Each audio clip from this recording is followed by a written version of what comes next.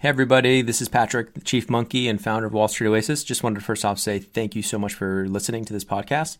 Second, want to make sure for any of you in the market for financial modeling training, remind you that Wall Street Oasis does have some incredible financial modeling training courses, including Excel modeling, financial statement through, linking up the three statements, DCF, valuation, M&A, LBO, even more niche courses like 13-week cash flow, venture capital course, real estate modeling, you name it.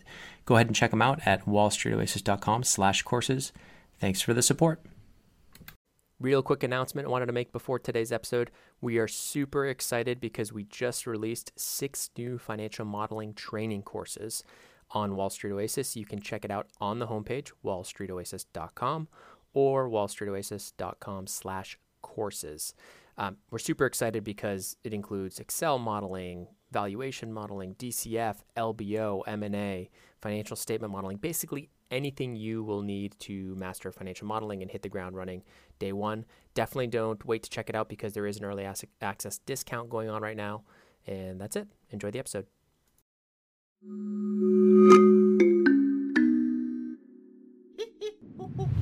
Hello and welcome. I'm Patrick Curtis, your host and Chief Monkey, and this is the Wall Street Oasis podcast. Join me as I talk to some of the community's most successful and inspirational members to gain valuable insight into different career paths and life in general. Let's get to it.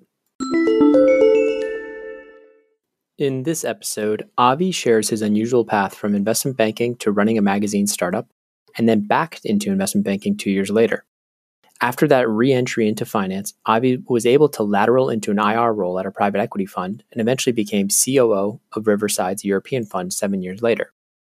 Finally, he made the bold, and I'd argue crazy, move to pursue a PhD while working and eventually found himself at Landmark, a private equity fund focused on the secondary market. Super interesting path. Enjoy.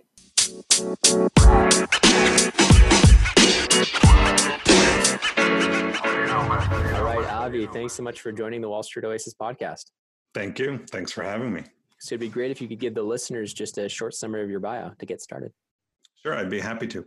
I'm a managing director in the quantitative research group at a firm called Landmark Partners. Landmark is one of the largest private equity, private real estate, and infrastructure secondaries firms. For people, maybe I'll say just a couple words about secondaries, Sure. a couple words about quantitative research, people who might not be familiar with that. Secondaries it's about an $80 billion part of the private equity, private real estate, and private infrastructure business. Traditionally, firms like Landmark buy diversified portfolios of LP interests and funds from large investors. More recently, there have been more, in recent years, trending more towards more complicated transactions. That's a bit on secondaries. We can talk more about that as you like. And quantitative research is applying some of the same types of quantitative tools that you might find in more sophisticated public markets over to private markets. That's pretty new. And pretty new at Landmark, it dates back to about 2009. And then about me, just a little bit on me. I started off my career back in the late 90s at Lehman Brothers. I was an analyst at Lehman Brothers doing mostly tech investment banking. From there, decided to go for my MBA. I went to INSEAD in France. Then from there, I ran a magazine for a couple of years, then came back into investment banking, then over to private equity at a firm called the Riverside Company, where I was for about 10 years. Then decided to do my PhD, and then came into quant research. So there's a lot there, and I'm happy to go in any direction that you want. This is perfect because it's super fascinating how you've touched on a lot of different things, different interests that I think that our listeners will have. So let's just real quick, let's start all the way back actually at undergrad. And was business and finance always on the radar? I mean, it sounds like you've been in banking, private equity, you've been around that. So was that always something you wanted to do? Yeah, it was. I was, I don't know how common or rare this is, but I'm someone who I had probably always wanted to do something like this. And from the time I was in college, starting out in university, I knew that I wanted to do. Was family? Was your family involved in it? What was that? Why? Why do you think that was? That's funny. No, I don't know. My family's all in medicine. Mine too. Yeah. Well, yeah. Yeah. So I guess maybe there's some kind of trend that people who have families that are in medicine come over and do this. No, as far as I know, I'm the first person in my family, in my my parents, grandparents. As far as I know, I'm the first person who's ever done something like this. But I've always been interested in economics. I've always been interested in the world of finance. It's right. It's such an important part of life, and there's so much interesting that happens in it.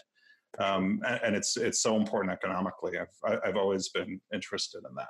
You came out at an interesting time. It was kind of like the .com boom, and everyone was excited in '98 for somebody to go into finance. Like, why wouldn't you go to a startup then? I feel people, a lot of our listeners were like just being born then, or not even born yet. But in terms of just history, it was like a very exciting time in terms of Silicon Valley, and kind of similar to now, actually, where there's just so much hype and really high valuations. Back then, it was all about eyeballs, right? If you just had some eyeballs, people were giving you skyrocketing valuations. But anyways, tell me about your transition out of undergrad into Lehman, and kind of did you start out as an analyst? Because it says associate on there. I know you were there for 3.5 years, or did they promote you? Yeah, so I think there's a story there that relates probably a bit to .com as well. So I started out as an analyst. I actually did my undergrad in Israel. Okay. I went to university there. After that, came to Lehman. They ended up sending me from New York to the Tel Aviv office. Okay. If my numbers are right, I think the Tel Aviv office might have been like 10% of Lehman's IPOs or something like that, because it was very tech heavy. Wow. Right. Like back then there was a lot of, I don't know, maybe it's wrong, but there was a lot, there were a lot of IPOs in Tel Aviv, right? Israel was a meaningful part of it at that time. And it's still a huge part of the startup culture nowadays. Oh yeah. Yeah. And as I recall, there were, I think, a bunch of us who were just promoted after 2 years being the analyst program, we were promoted to associate. I don't know how common that is now. I don't think that was very common then, but I think just the market, right? It's happening more now, but I guess they were so busy, you're getting paid so well, doing so many IPOs. It's like, why not stay on, right? Was that the thought process? Well, and I think a lot of people had offers from tech companies. A lot of people had offers from venture capitalists, right? Because that was a great place to be. So I'm saying this from memory now. I can't verify this, but I remember that, right, there were a bunch of people who left to go to different opportunities. And I seem to recall the firm coming to the conclusion that they needed to find a way. They needed to hang on to you guys. Keep people on, right? So that's good for you. I mean, they probably paid you really well, good bonuses for a few years during the boom. And then, I assume the timing is not coincidental that you went and got your MBA. It seemed like during, you left Lehman around November 2001. That was right when everything was crashing, I assume? Yeah, that was right around then. I had decided that I wanted to do an MBA already. Mm-hmm. I do think, I don't know if that was a particularly good time or particularly bad time to do an MBA. Probably not a good time to do a 1-year MBA. Probably not. That's probably right. Probably not a good time to do a 1-year MBA. Because you came out in not the best time economically at that point. So tell me about what that was like, because I think there's a lot of parallels to today. So kids thinking of still getting their MBA starting in this fall. What would you, or kids going into their second year potentially, who now don't have the decision to defer or anything like that, they just have to keep going. What was it like coming out of INSEAD? And you're already in Paris. Did you know you wanted to come stateside after, or what was the decision or to do the publishing business? Yeah. So after my MBA, I was not sure exactly what it is that I wanted to do. Let me back up there. Like, you had a great job at Lehman theoretically, right? You're getting paid well. Were you thinking maybe I'll be a banker for life? And then it's just the hours were too grueling, and you thought maybe I just need to reset, step back a little bit, and kind of just get better perspective. What was the thought process going into the MBA? Yeah, I've had, I think, an interesting path. I've always been within this industry, with the exception of those 2 years doing a magazine, Mm-hmm. which I'm of course happy to talk about. Mm-hmm. I think I probably learned pretty soon that I didn't really enjoy being a deal person. I really liked the industry. I really liked finance, but deals, I think they're exciting for a lot of people. But there's also a lot of, especially in types of investment banking deals where you're doing the same type of process again and again and again. And that can be if you're doing IPOs, right? You're doing similar work each time that you're taking a company public. And you were doing IPOs for the full 3 years plus you were there? Pretty much, yeah. Yeah. Okay. And there are other, right? I wanted different types of challenges. I had actually thought, when I was an undergrad, I had thought of going for a PhD at that time. And one of my professors talked me out of it. I remember he said then that you can make a lot more money practicing finance than getting a PhD in economics, which was probably correct. It was correct. But it was correct. It probably still is correct today, but okay. It probably still is correct today. It doesn't mean you're fulfilled, however. I think that's right. And I had a desire to do something else, to try something else. So I could have come back into investment banking after I finished my MBA. Did you have an offer from come back? I did. I mean, I was speaking with firms. I had firms reaching out to me too, and I could have. Yeah. But I decided at that point that wasn't something that I wanted to do. How did you come across this? How you say, I'm going to start up my own thing? Yeah, so we started while in business school. A couple of friends of mine and my wife, we did an entrepreneurship course there. And we started a magazine. It was a women's romance fiction magazine. That was what we had the idea for. So very different than banking. Yeah, it was an interesting business. We entered it into a business plan competition at INSEAD. We didn't win, but one of the judges came up to us after and said, "This is really interesting. I'd love to get involved with you guys if you're interested in doing this." So we took it, we ran it for a couple of years. Was there some funding involved with that? Yeah, we angel round or whatever. Yeah, we raised some money for that. Yep.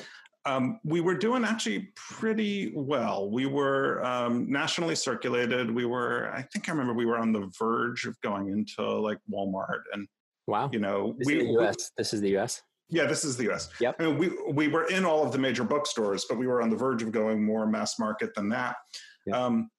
But funding was difficult. I mean, even then, online was really becoming much stronger than print magazines, and how to monetize that was a little bit difficult. So that got me more interested in fundraising, which is actually one thing that I tried for a little bit when I came into private equity. Mm-hmm. So that was an interesting experience. I think having the entrepreneurial experience was great. When I ended up coming back into investment banking after that, mm-hmm. That was, I think, something that was useful in dealing with entrepreneurs and business owners, having had that experience. I mean, you were coming back and the economy had started kind of picking up when you got your job back at it was Lazard, right? Well, it's what's now Lazard Middle Market. Middle Market, right. So you had Lehman on your resume, super strong shop, but you still did this kind of entrepreneurial thing. For listeners thinking they want to go do their own thing, was it tough to kind of tell that story coming back, and make them believe that you were ready to kind of grind away again? Yeah, that's a good question. It was certainly not something that most people do, right? I'm just saying, like in the interviews, were they pushing you hard on that stuff? If you remember, I know it was a long time ago. 15 years. Yeah, I think people did, right? I think that was a question of, you were in banking and you were in banking, you were doing well, presumably, why do you want to, why were you doing that? Why do you want to come back? I think that was right. It probably would have been an easier path, right? There would have been, the path of least resistance would have been to stay in banking throughout. Mm-hmm. But ultimately, I mean, I don't know how easy it is now for someone at a junior level to go out and come back in. But it is something that I was able to do, and I really liked it when I liked the firm that I came back to. It worked well. So tell me, you were there for a couple of years, and then how did Riverside come along? Was it something like you were looking? Tell me about how you thought about the next role you wanted to have, because it sounded like the second time banking, you're like, okay, this is really it. I'm out. I'm going to find something long term. Or what was the thought process where you were an associate again? So was it? It's a really tough job. So IB associate, you're having to manage the analysts.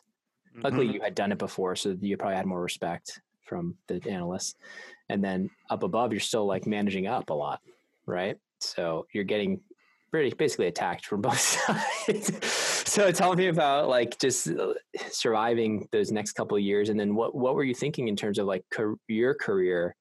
What were you were saying, okay, I'm not really a deal guy. So what did you think of next? What was your thought process around that? Or is it just whatever you could find that you felt was like going to be the best career track? Yeah, I mean, so first thing is the firm that I went to afterwards, the investment bank that I went to, I really enjoyed, and there were the people there were great people, both the people who were above me and the analysts who were below me. I really enjoyed working with them. Though, as you said, I wanted to try something different than doing deals. I had become interested in fundraising because of the magazine experience. Mm-hmm. And at that time, Riverside, as I remember it, was starting to think about fundraising, was starting to think about, having a professional fundraising team in place. Mm-hmm. And even though you could think about my resume and say, well, would you look at my resume and say that this is a sales guy who you're going to have join and do fundraising? But I think back then, how many people really were there who were doing that? I think the job of in-house fund placement was smaller. Mm-hmm. And one of the headhunters that they were working with thought, I know this guy, Avi. I think I knew him from when I was looking at coming back into investment banking. Yeah. And he made the connection. I think he'd be really good at this because he really understands the weeds of the deals, the numbers, what's going on, can communicate that with LPs, but also is a reasonably outgoing guy, someone who we could see sitting on the road, isn't going to embarrass us. So I ended up doing that. And then I ended up staying there at Riverside for about 10 years. Yeah, so long run there. I mean, you wore several hats though, right? So you initially were in that kind of fundraising, investor relations role. Can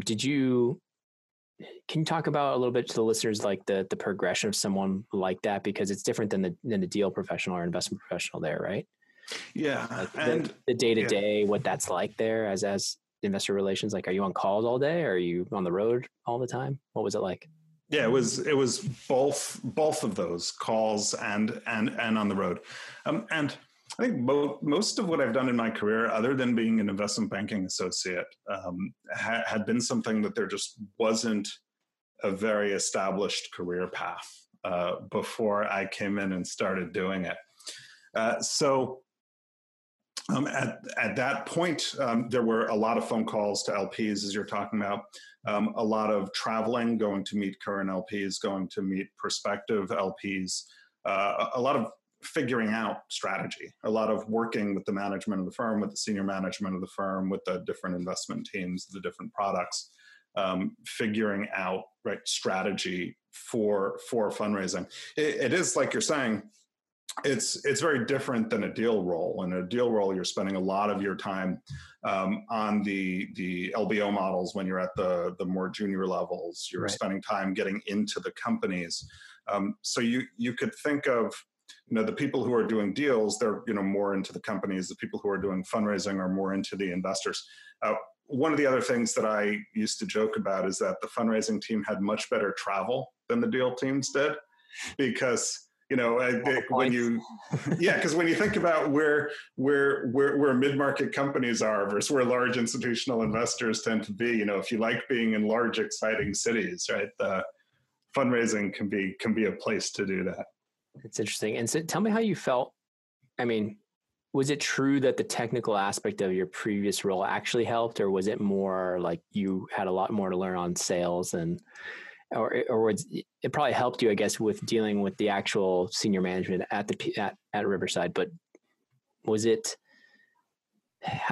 My question really is just the challenges of it, like coming up through, because you are kind of carving out your own role there, and like being able to deliver that value. Did you find like there was just so much to do, and the fund was big, and the funds were big enough that there wasn't any fear, like, or you were able to immediately add value because there was just so much to do and so much strategy to speak of? Or was it like you had to find out what to do? I think there is your way. Like that first year, was it scary because they were just like give you an office and then like you had to figure out what to do? Or was there a lot of like immediate kind of taking you and bringing you into with senior leadership to like strategize? Yeah, I mean, scary, but also fun. There was, back then I was still pretty junior. So there was someone within fundraising who was above me in that.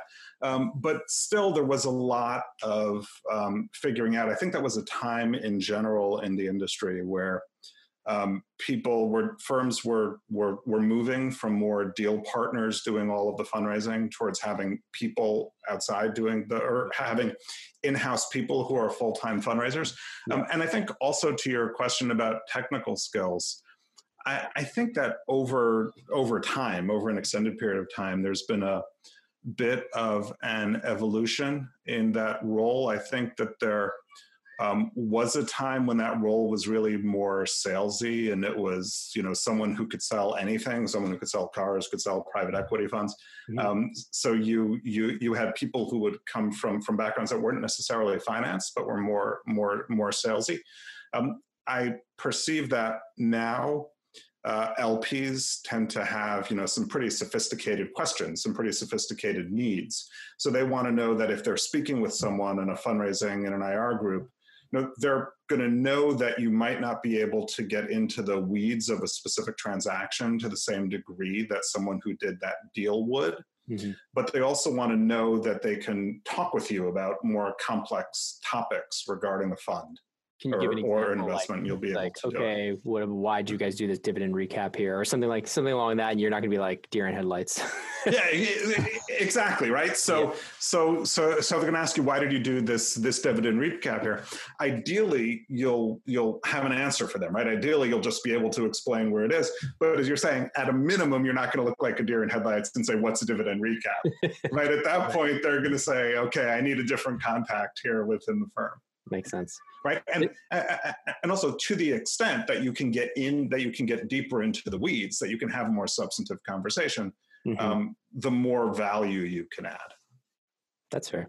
So tell me a little bit about, you were there for a long time, and, your titles were changing as you got more senior.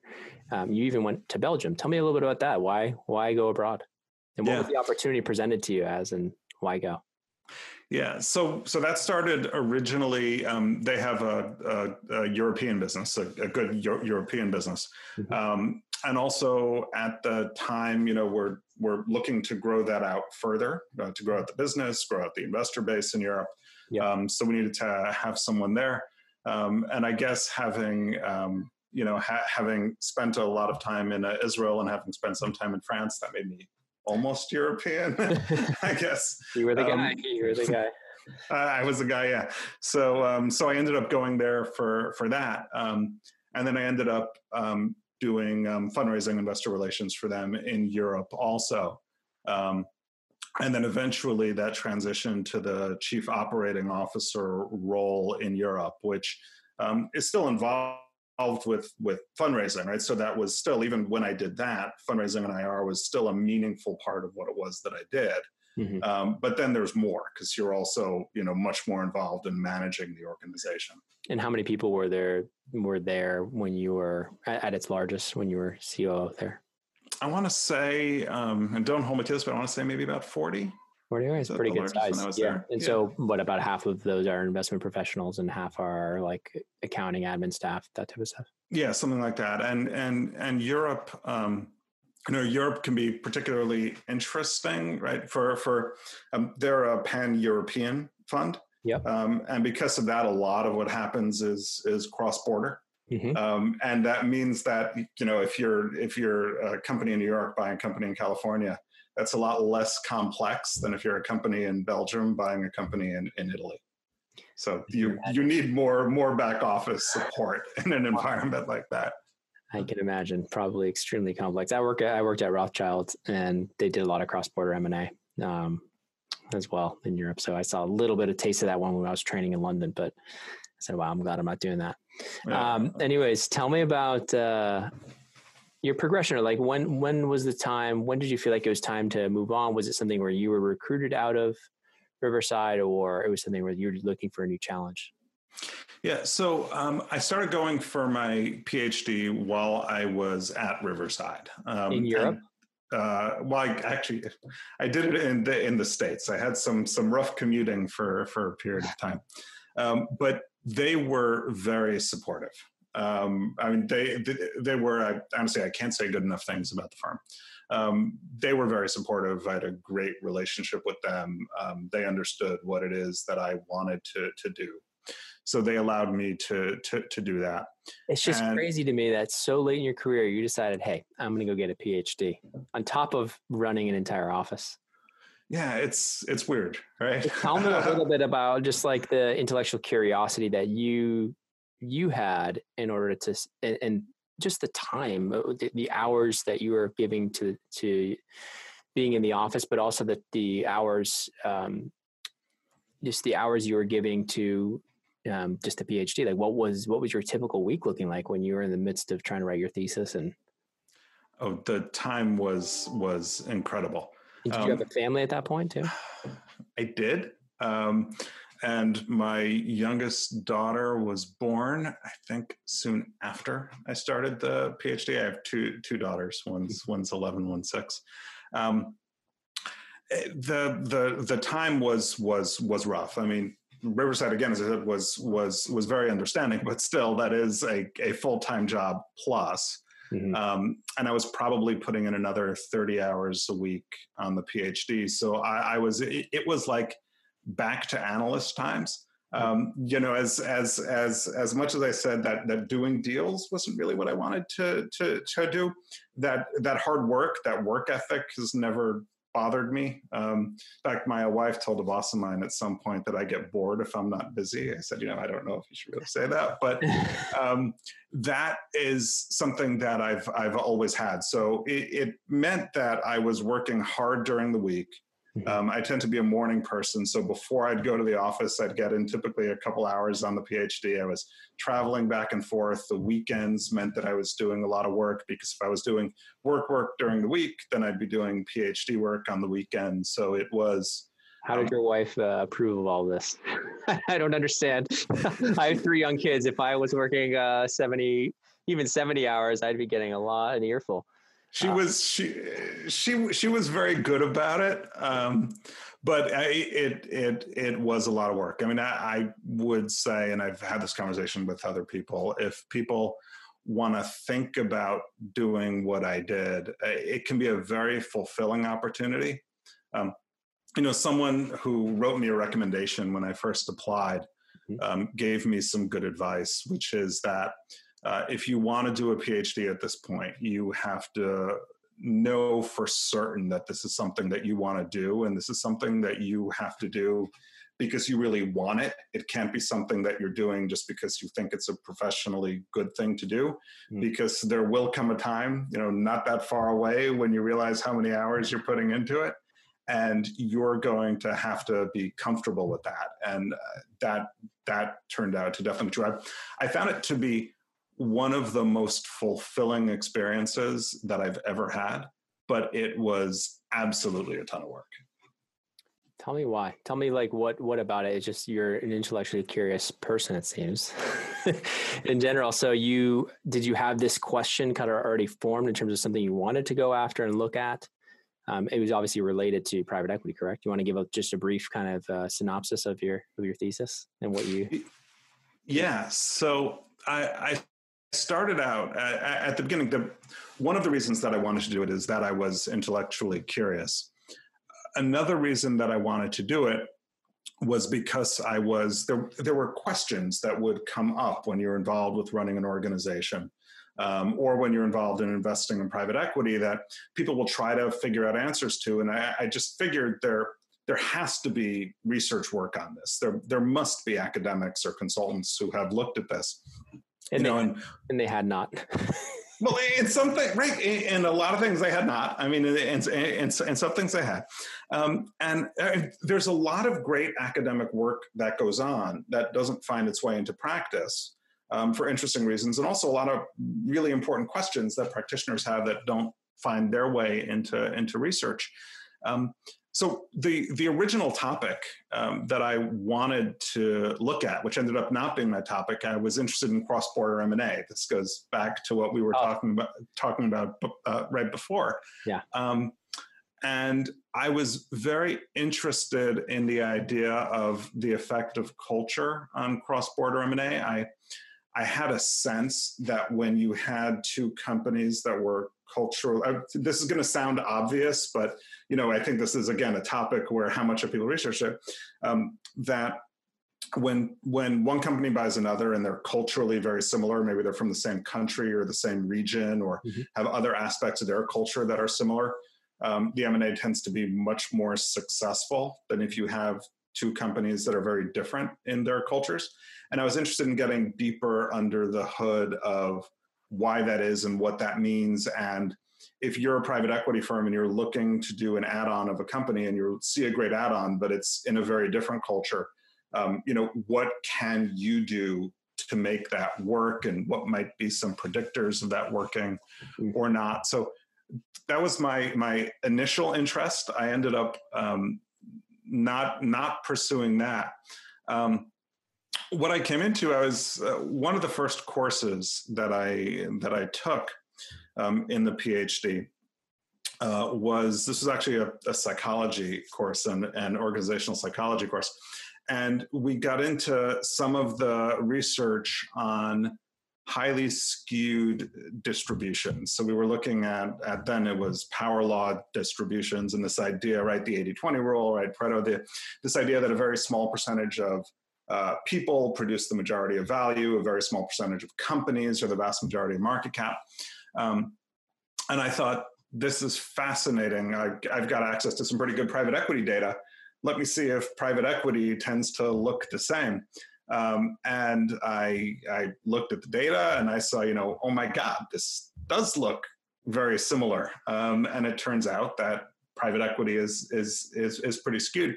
So then I started looking at, what are some of the predictors of outperformance in private equity, and what are some of the things that might lead towards, some firms, some companies being extreme outperformers, producing the lion's share of value. So what's the answer? No, just kidding. was there an easy answer, or was there some any insight that you're able to share?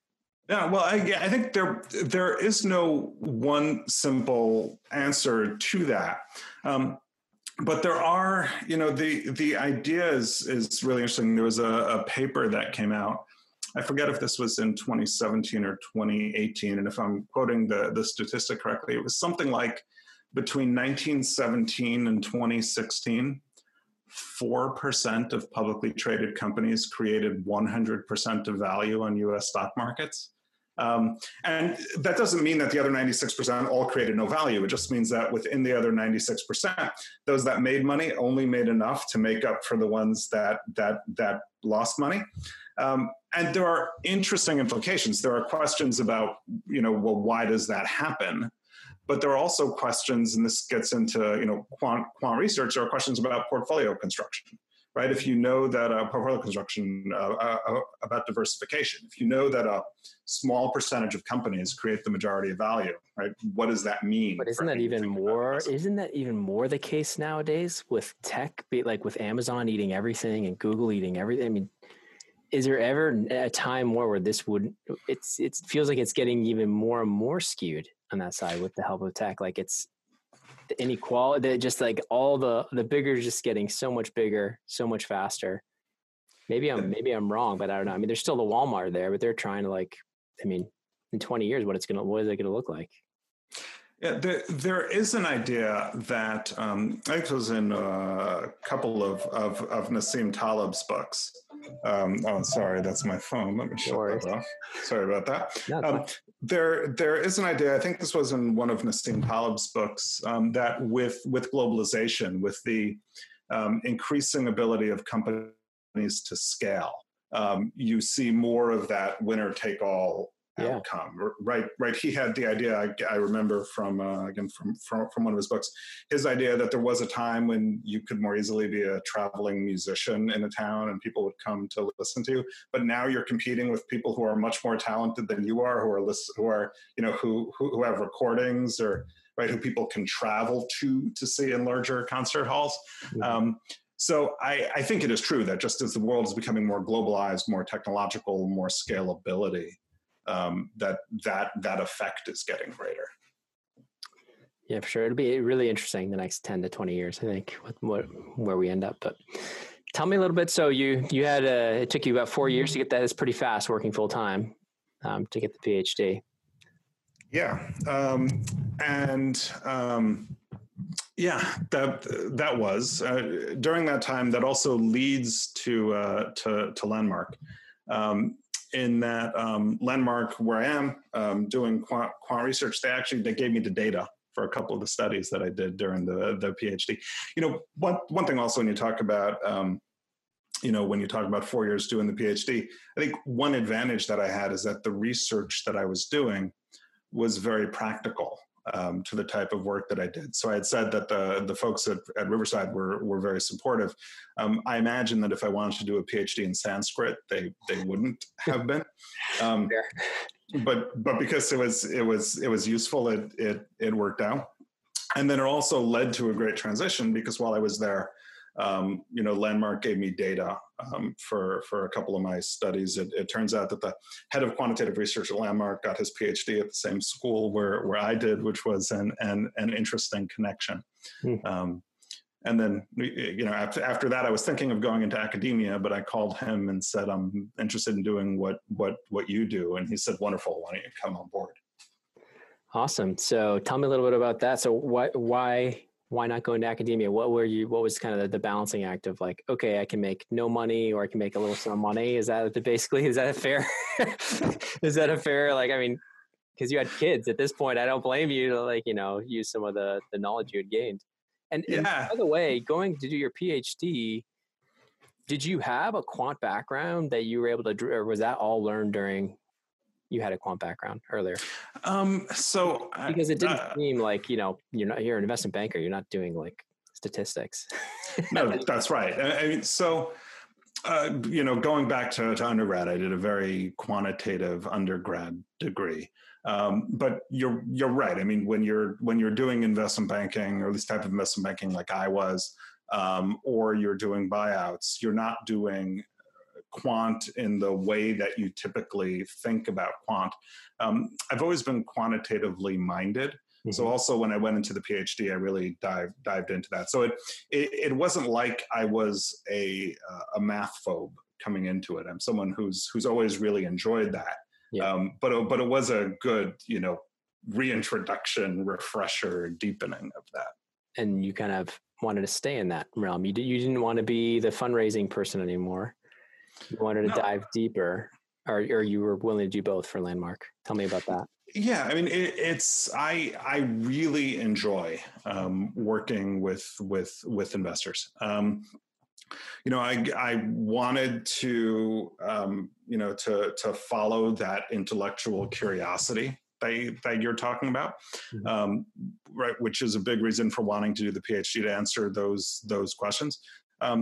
But it really wasn't that I didn't like doing the work with investors. I really like those interactions, the hearing what people think, the hearing what people are. It's super interesting. Are interested in. Yeah, you're getting insight into all different types of funds and their concerns, the LP's concerns. You're bringing that back. It's probably a very fun exercise. I'm just saying, when you're coming out of your PhD and you talk to the head of quant research or whatever at Landmark, you did that. You specifically targeted that. Yeah. Because you just serendipitously happened to go to the same school, or what? Or were you talking to other quant research people at other funds and trying to get your way into a fund like this, or a secondaries? Oh yeah, there is some serendipity or luck. I mean, I didn't I definitely didn't go into the PhD saying that I want to end up at Landmark. Got it. I was thinking when I went into the PhD that I knew that I wanted to stay researching private equity. I wanted to stay researching finance. I didn't know if I wanted to do that by staying in academia, by going to academia, or if I wanted to do something in practice that relates to that. One of the things that led me to decide to do it in practice rather than academia. I mean, you are correct. I think people are paid more in the investment side than in the academic side, though. Academics who do things like this, I don't think they're paid that badly. Sure. But the compensation is presumably greater here. But it was more that I wanted to have that academic background. I wanted to have the quant chops. I wanted to do the research, but I still wanted to have a meaningful, practical impact. And in academia, oftentimes, at least in my experience, people are more interested in the theory. They're more interested in where the literature goes, and they're less immediately interested in the practical takeaways. One of my professors when I was doing the PhD was talking. I think this is an interesting metaphor or story about this, that was comparing people who go for their PhD when they're a little bit older, more advanced in their career, versus people who go for their PhD right out of university. Mm-hmm. And the idea was that people who go for their PhD right out of university spend their first couple of years diving into a stream of literature. So they know everything that there is to know about something in finance or something in strategy or something in management. And then they try to figure out, what do I want to research? And because they haven't had a professional career yet, they don't really know the problems that people in professional careers want to solve. So they go to conferences, they read literature, they try to find somewhere that they can find a gap and then try to fill it. Ideally, it'll be useful for people in the practical world, but maybe not. On the flip side, people who come later in their career to do a PhD are crazy, number one, but yeah, go ahead. Well, are crazy, right? So it's that someone. But number two, we're chock full of problems, right? A lot of us came for the PhD because we have mountains of problems that we want people to be able to help us solve. But the problems that we have aren't always academically interesting, right? So we kind of go the opposite way. If you're coming right out of undergrad, it's how do you take an academically interesting problem and make it practically useful? And if you're coming from where I was, it's how do you take your mountain of practically useful problems and make them academically interesting? That's a good point. Yeah, it's interesting. You're coming at it at a completely opposite angle. Yeah. So tell me, when you kind of started, were you immediately able to apply some of the stuff that you had, the new skills you had learned? How big was the team, I guess, the quantitative team when you kind of jumped in Landmark? And tell me a little bit about what you're able to share with the listeners in terms of kind of what your group does at the fund, and maybe a quick summary again on secondaries and all that.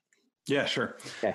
So quant research at Landmark is today, I think we're about 21 people.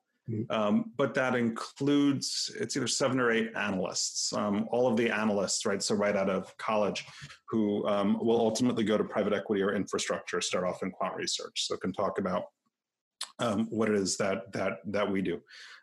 So first, secondaries again. Secondaries is, in the traditional business, it's buying diversified portfolios of fund interests from LPs. So if you're, a large state pension fund and you want to sell, you have a portfolio of real estate fund investments or private equity fund investments that you want to sell. A secondaries firm is a great place to buy them from you. It's gotten more and more in recent years towards more complex structured transactions. Maybe you're an LP or a GP that has a specific financing need that might not translate perfectly to selling, a given portfolio. So a lot of work goes around that now. Secondaries lends itself very well to quant research because you're building big diversified portfolios. A secondaries fund might have several thousand companies that are within it, right? It could be anywhere probably from several hundred to several thousand companies, which means you can really start to think about companies like portfolio construction, concepts like portfolio construction, diversification, risk? How do we want to look relative to a benchmark? You can start thinking more about manager quality in some more systematic ways. If you're a primary private equity fund, if you're at the CEO level, at the actual firm level, or you're saying looking at like the average score of the CEOs in a specific portfolio that you're looking at purchasing, or there are other ways, like looking specifically at like, because when you're buying interest, they're not saying you can't cherry pick the ones you want, right, in that portfolio, in that basket, or can you? It would depend on the type of transaction. Yeah. But right, so it can be. But manager quality. The idea of manager quality is, is this fund that I'm investing, this fund that I'm buying an interest in, mm-hmm. is this probably a more skilled private equity manager, or is it probably a less skilled private equity? Oh, so you're talking not at the company level, you're talking at the private equity level. At the private equity level. Now, there's work that can be done at the company level also. There are also some private equity firms and some venture firms that are doing work at the company level to try to make those types of predictions as well. I think it's harder if you're doing it at that level, because if you're a private equity firm and you have maybe 10 or 15 companies in a fund, it can be more difficult. Right? It can be more difficult to think about portfolio construction, right? Because any one or two companies goes wrong or goes very right can make your portfolio. But if you have 500 or 1,000 or 1,500 companies in a portfolio, now you can really start to think in terms of probabilities and predictions. And right there's less of a chance that one outlier that you didn't expect is going to change things meaningfully for you. That's fair. So do you feel like the work you're doing is leaned on heavily in all of the decisions that are being made? Or like, is it something where the quant is used kind of in conjunction with just whatever the best deals they can, because often there's still the art of negotiation with the LPs and with the, like, obviously you end up getting to, okay, here's the number, right? Here's the number. We're going to buy this, whatever, $500 million interest or whatever, $200 million interest. And guess what? Like, it's actually an incredible deal. Like, forget about whether the private equity manager's good or not. Like, we get a sense that the underlying value of these assets is closer to 300 or 400, you know what I mean? So I'd love to hear a little bit about, how much your team of 20 or so, or how much the work you're doing is actually like they're leaning on that on a day-to-day basis, or is it just? Yeah. So all of that plays into it, and you're hitting on a number of key points. Whenever you're looking at buying, it could be a portfolio of fund interests, it can be an asset in a company. You're thinking about what is it really worth, right? Mm-hmm. Versus what the reported NAV is, what is it really worth versus what I'm paying. You're thinking about, what's the quality of the manager. You're thinking about what might happen if there's a downside economic environment that we're a little bit familiar with, right? That we're a little bit familiar with now. So all of these are important questions, and all of these are also areas where quant research has something to say, where we're able to analyze patterns in data. We're able to analyze historical trends. We're able to help provide guidance, to help provide insight to the deal teams, using some of the types of quant tools, the analytics that we have.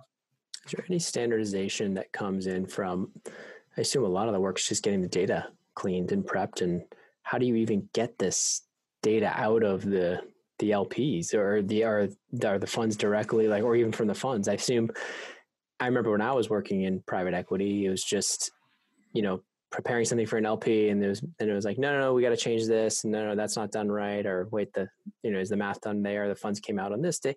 So like, how much is there a sense that the data is good that you're getting, or how much work is, because that's like a huge, no, that's problem. Fair. Yeah, that is, anytime you're doing any type of research, gathering the data and the quality of the data is important. That's actually one of the advantages of being in private equity, private real estate, infrastructure.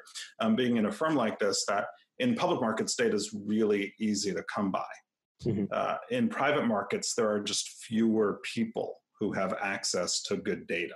Right? You really, right? There's some data that's publicly available. There are data sets that are publicly available. Yeah. But a lot of the good data is really only available to people who have large portfolios of underlying assets. Yeah.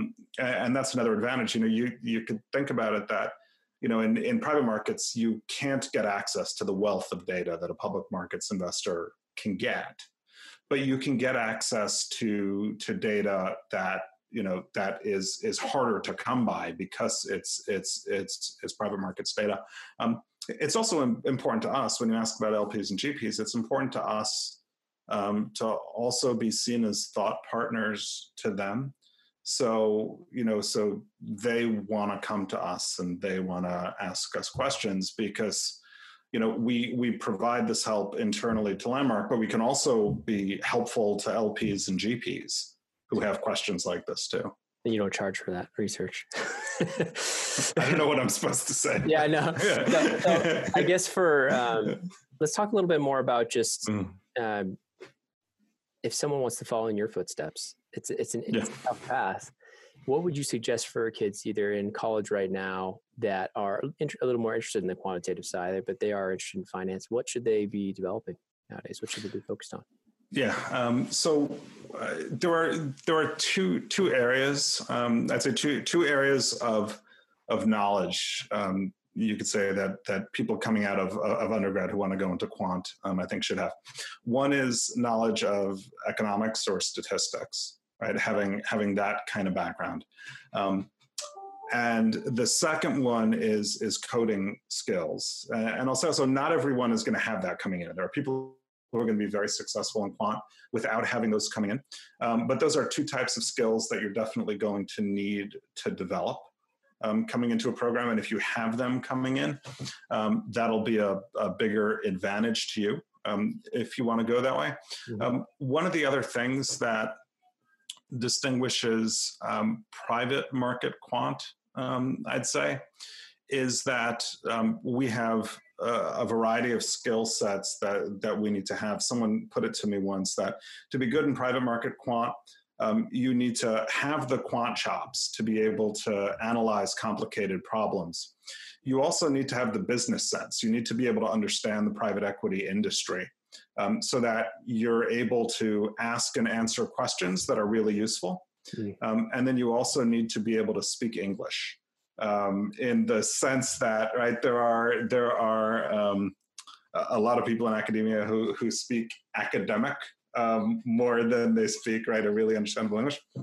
So you need to be able to explain complicated concepts in ways that you don't need to have a quantitatively oriented PhD to be able to get. But again, for people coming right out of college, I think those types of skills are useful, but also that type of interest. Is there certain languages, Python maybe, or other languages? Yeah, I mean, I'd say, R, Python, stuff like that. Okay. Yeah. Great.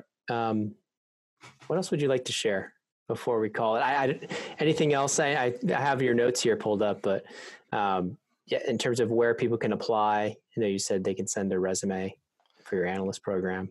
Yeah, sure. If people are interested in learning about our analyst program, if they're in a college that has Handshake, you should be able to find us via Handshake. We also have an email address for people who are interested in the analyst program. It's info.web@landmarkpartners.com. Landmark Partners, all one word. It's info.web@landmarkpartners.com. So those are two ways that people can find out about the analyst program. And I guess I would also add, if I can, that please.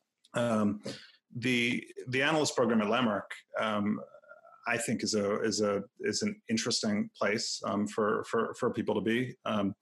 For people who want to be deal jockeys, who already know that they like doing deals, secondaries are a really interesting place to do that, because you have large and increasingly complex transactions that people are doing.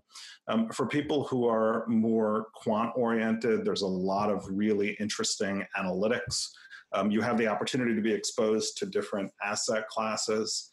And people, if I use our program as an example, people who come into our program, get an opportunity to be exposed to all of that. So they learn about quant, they get to do work with deal teams, they get to do work with investor relations and business development.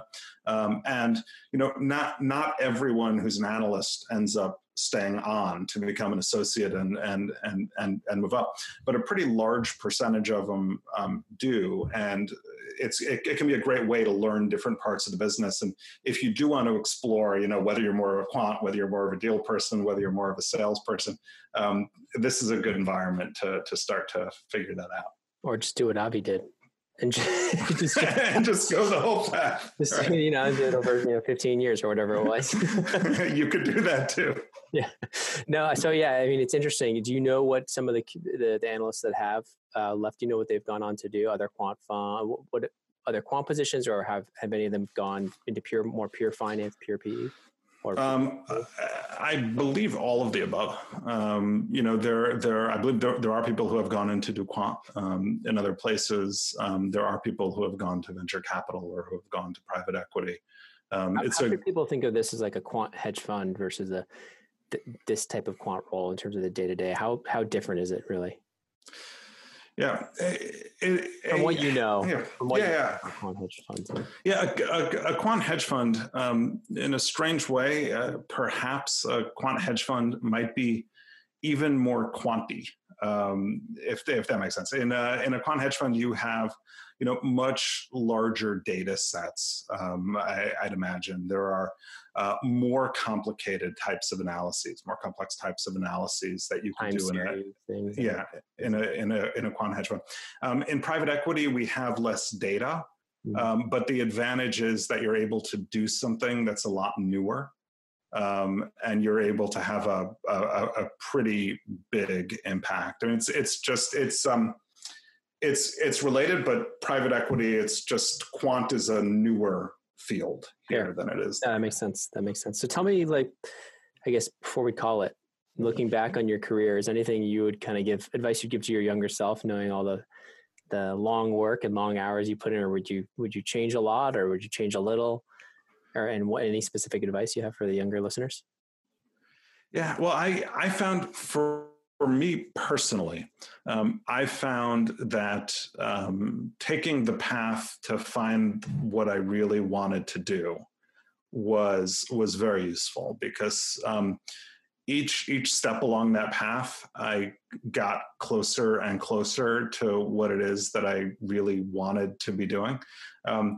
I was very lucky, thinking that I had some very supportive firms, some very supportive bosses. And I don't know that that's always the case for everyone.